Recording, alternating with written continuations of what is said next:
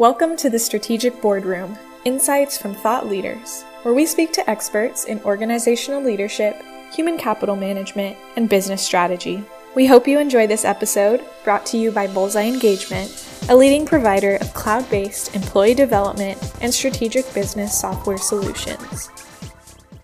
This is part 2 of our conversation with Lieutenant General Michael Rochelle. We recommend you listen to part 1 first if you haven't done so already. But in this episode, we discuss the data that HR leaders should be looking at during these uncertain times, as well as the value of workforce planning. We hope you enjoy. I want to go back to a couple of questions that you answered and ask you kind of a follow-up, General Rochelle. What would be, in your recommendation, what would be a key data point that you would recommend an HR leader to be looking at during this time? Oh, during this time? Yep, during this time. I think I'll go back to engagement. And I'll even use the Center for Creative Leadership as a model of what I perceive to be an excellent way of doing this. My term on the board, my tenure on the board expired June a year ago this past June. So I'm not current on this, but I recall very well how much value the leadership, the executive leadership team placed in its I think it was annual. They did a broad annual, they did a deep dive engagement survey of their employees and associates across the world, around the world. My suspicion is, and I would not be at all surprised to hear that this would be true.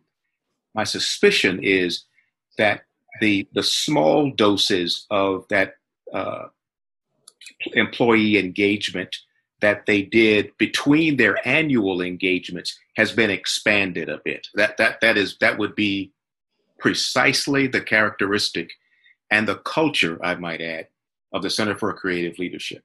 And so to answer your question, Rochelle, the data point, and it wouldn't so much be a data point as a question. How well are we assessing employee attitudes, perspectives, needs, and satisfaction, especially during this COVID-19 period, which falls right into what Bullseye Engagement's main offering is. It's engagement. It has to be. Everything from how likely are you to, I don't want to devise an employee engagement instrument here on this roundtable, but just a couple of examples. How, on a scale of 1 to 10 or 1 to 5, how satisfied are you with your first line level of leadership? Every place I've ever been my entire professional life, that first line level of leadership is the most critical level and determinant in retention and employee satisfaction. In the Army, that would be a squad or a platoon leader. And the effectiveness of that squad or platoon leader to care for, to grow, to challenge, and to teach, coach, and mentor his or her subordinates is a critical factor in whether that person at the end of the food chain will stay on the team. Absolutely. And I would add one other thing if there's time to do so, and that is that I don't think there's ever been a more important time for leaders to sample those engagement waters frequently. And then once again, back to the point I made earlier, let the data speak to them, but let the data inform their questions. Absolutely. Thank you. I completely agree with you. I have one more question that I wanted to ask from the dialogue that was taking place regarding the Inc. article that came out. And as we see, things are shifting from seat time to more focusing more on the outcome. What recommendation or advice would you provide to a leader on shifting their perspective, from seeing an employee in a seat time to focusing more on an outcome? What recommendation would you give them to shift how they've done things in the past? That's a wonderful question, Rochelle, and it goes right back to, I think, the very first question that Kayleen posed to me, and it's asking more questions. It truly is. It's asking more questions.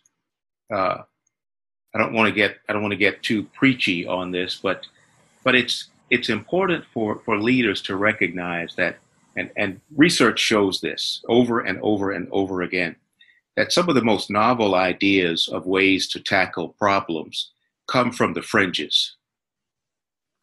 And those fringes are often the people who are heard by the leader, him or her leader, the least. There are lots of people whispering in the leader's ear about this, that, or the other, but those are typically the people who have the greatest amount of access. And what the leader has to be capable of doing is getting out to the fringes and then asking questions. What's a better way to do this?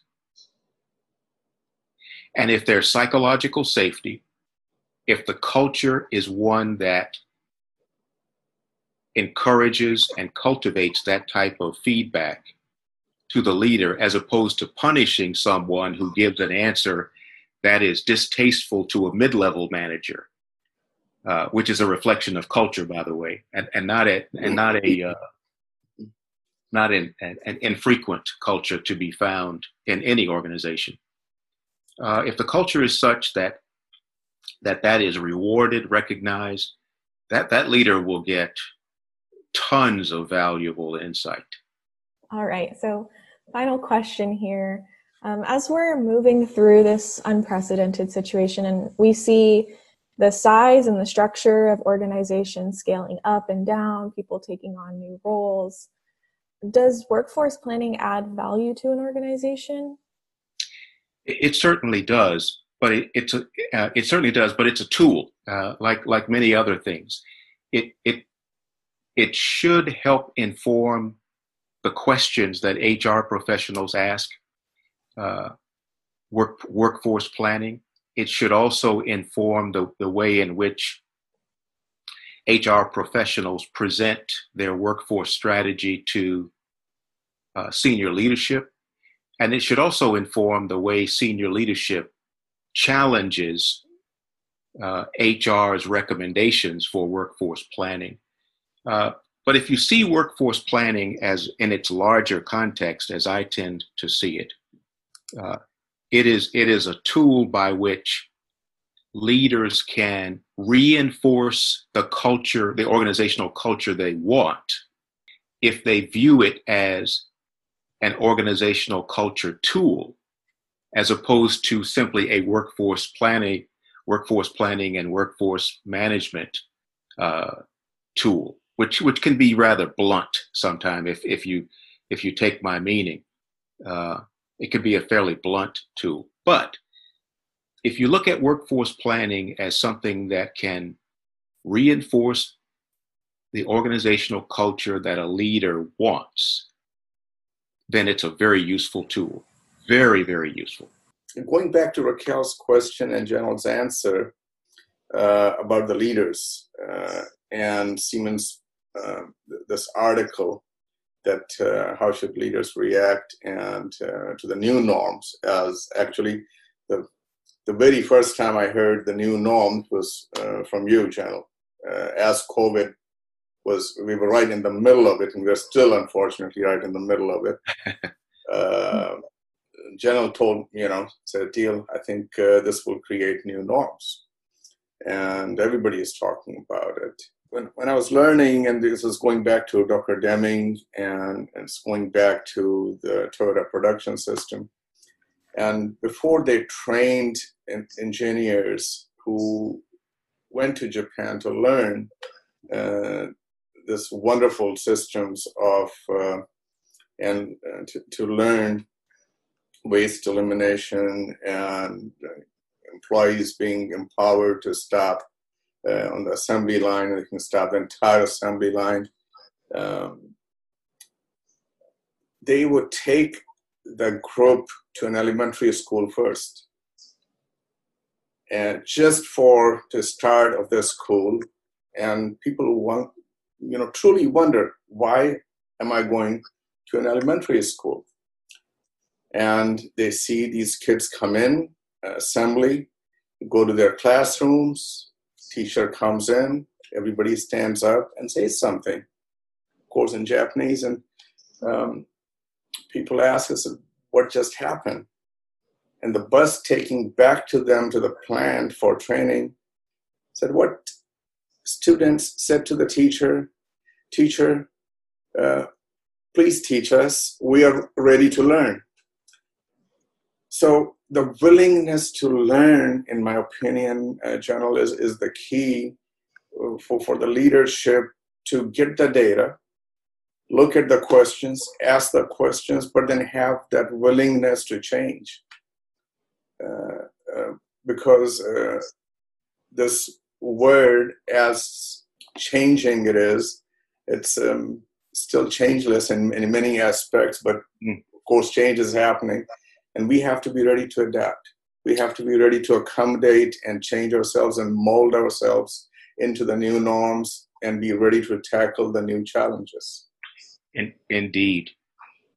And if I may comment, Adil, I really applaud your leadership and that and your team, including the wonderful team you have on this roundtable with you, because what you're doing is creating, in many ways, creating what engagement really looks like in the new norm, and it is shifting.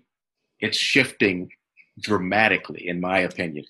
And yes, I began to think through what the enduring impacts of this social isolation, the enduring impacts of many millions of people working from home as opposed to working in traditional settings, and how much of that would be residual long after COVID has passed. And that Siemens article that I uncovered on LinkedIn just this morning and decided to share with you earlier today is an example of what we're talking about.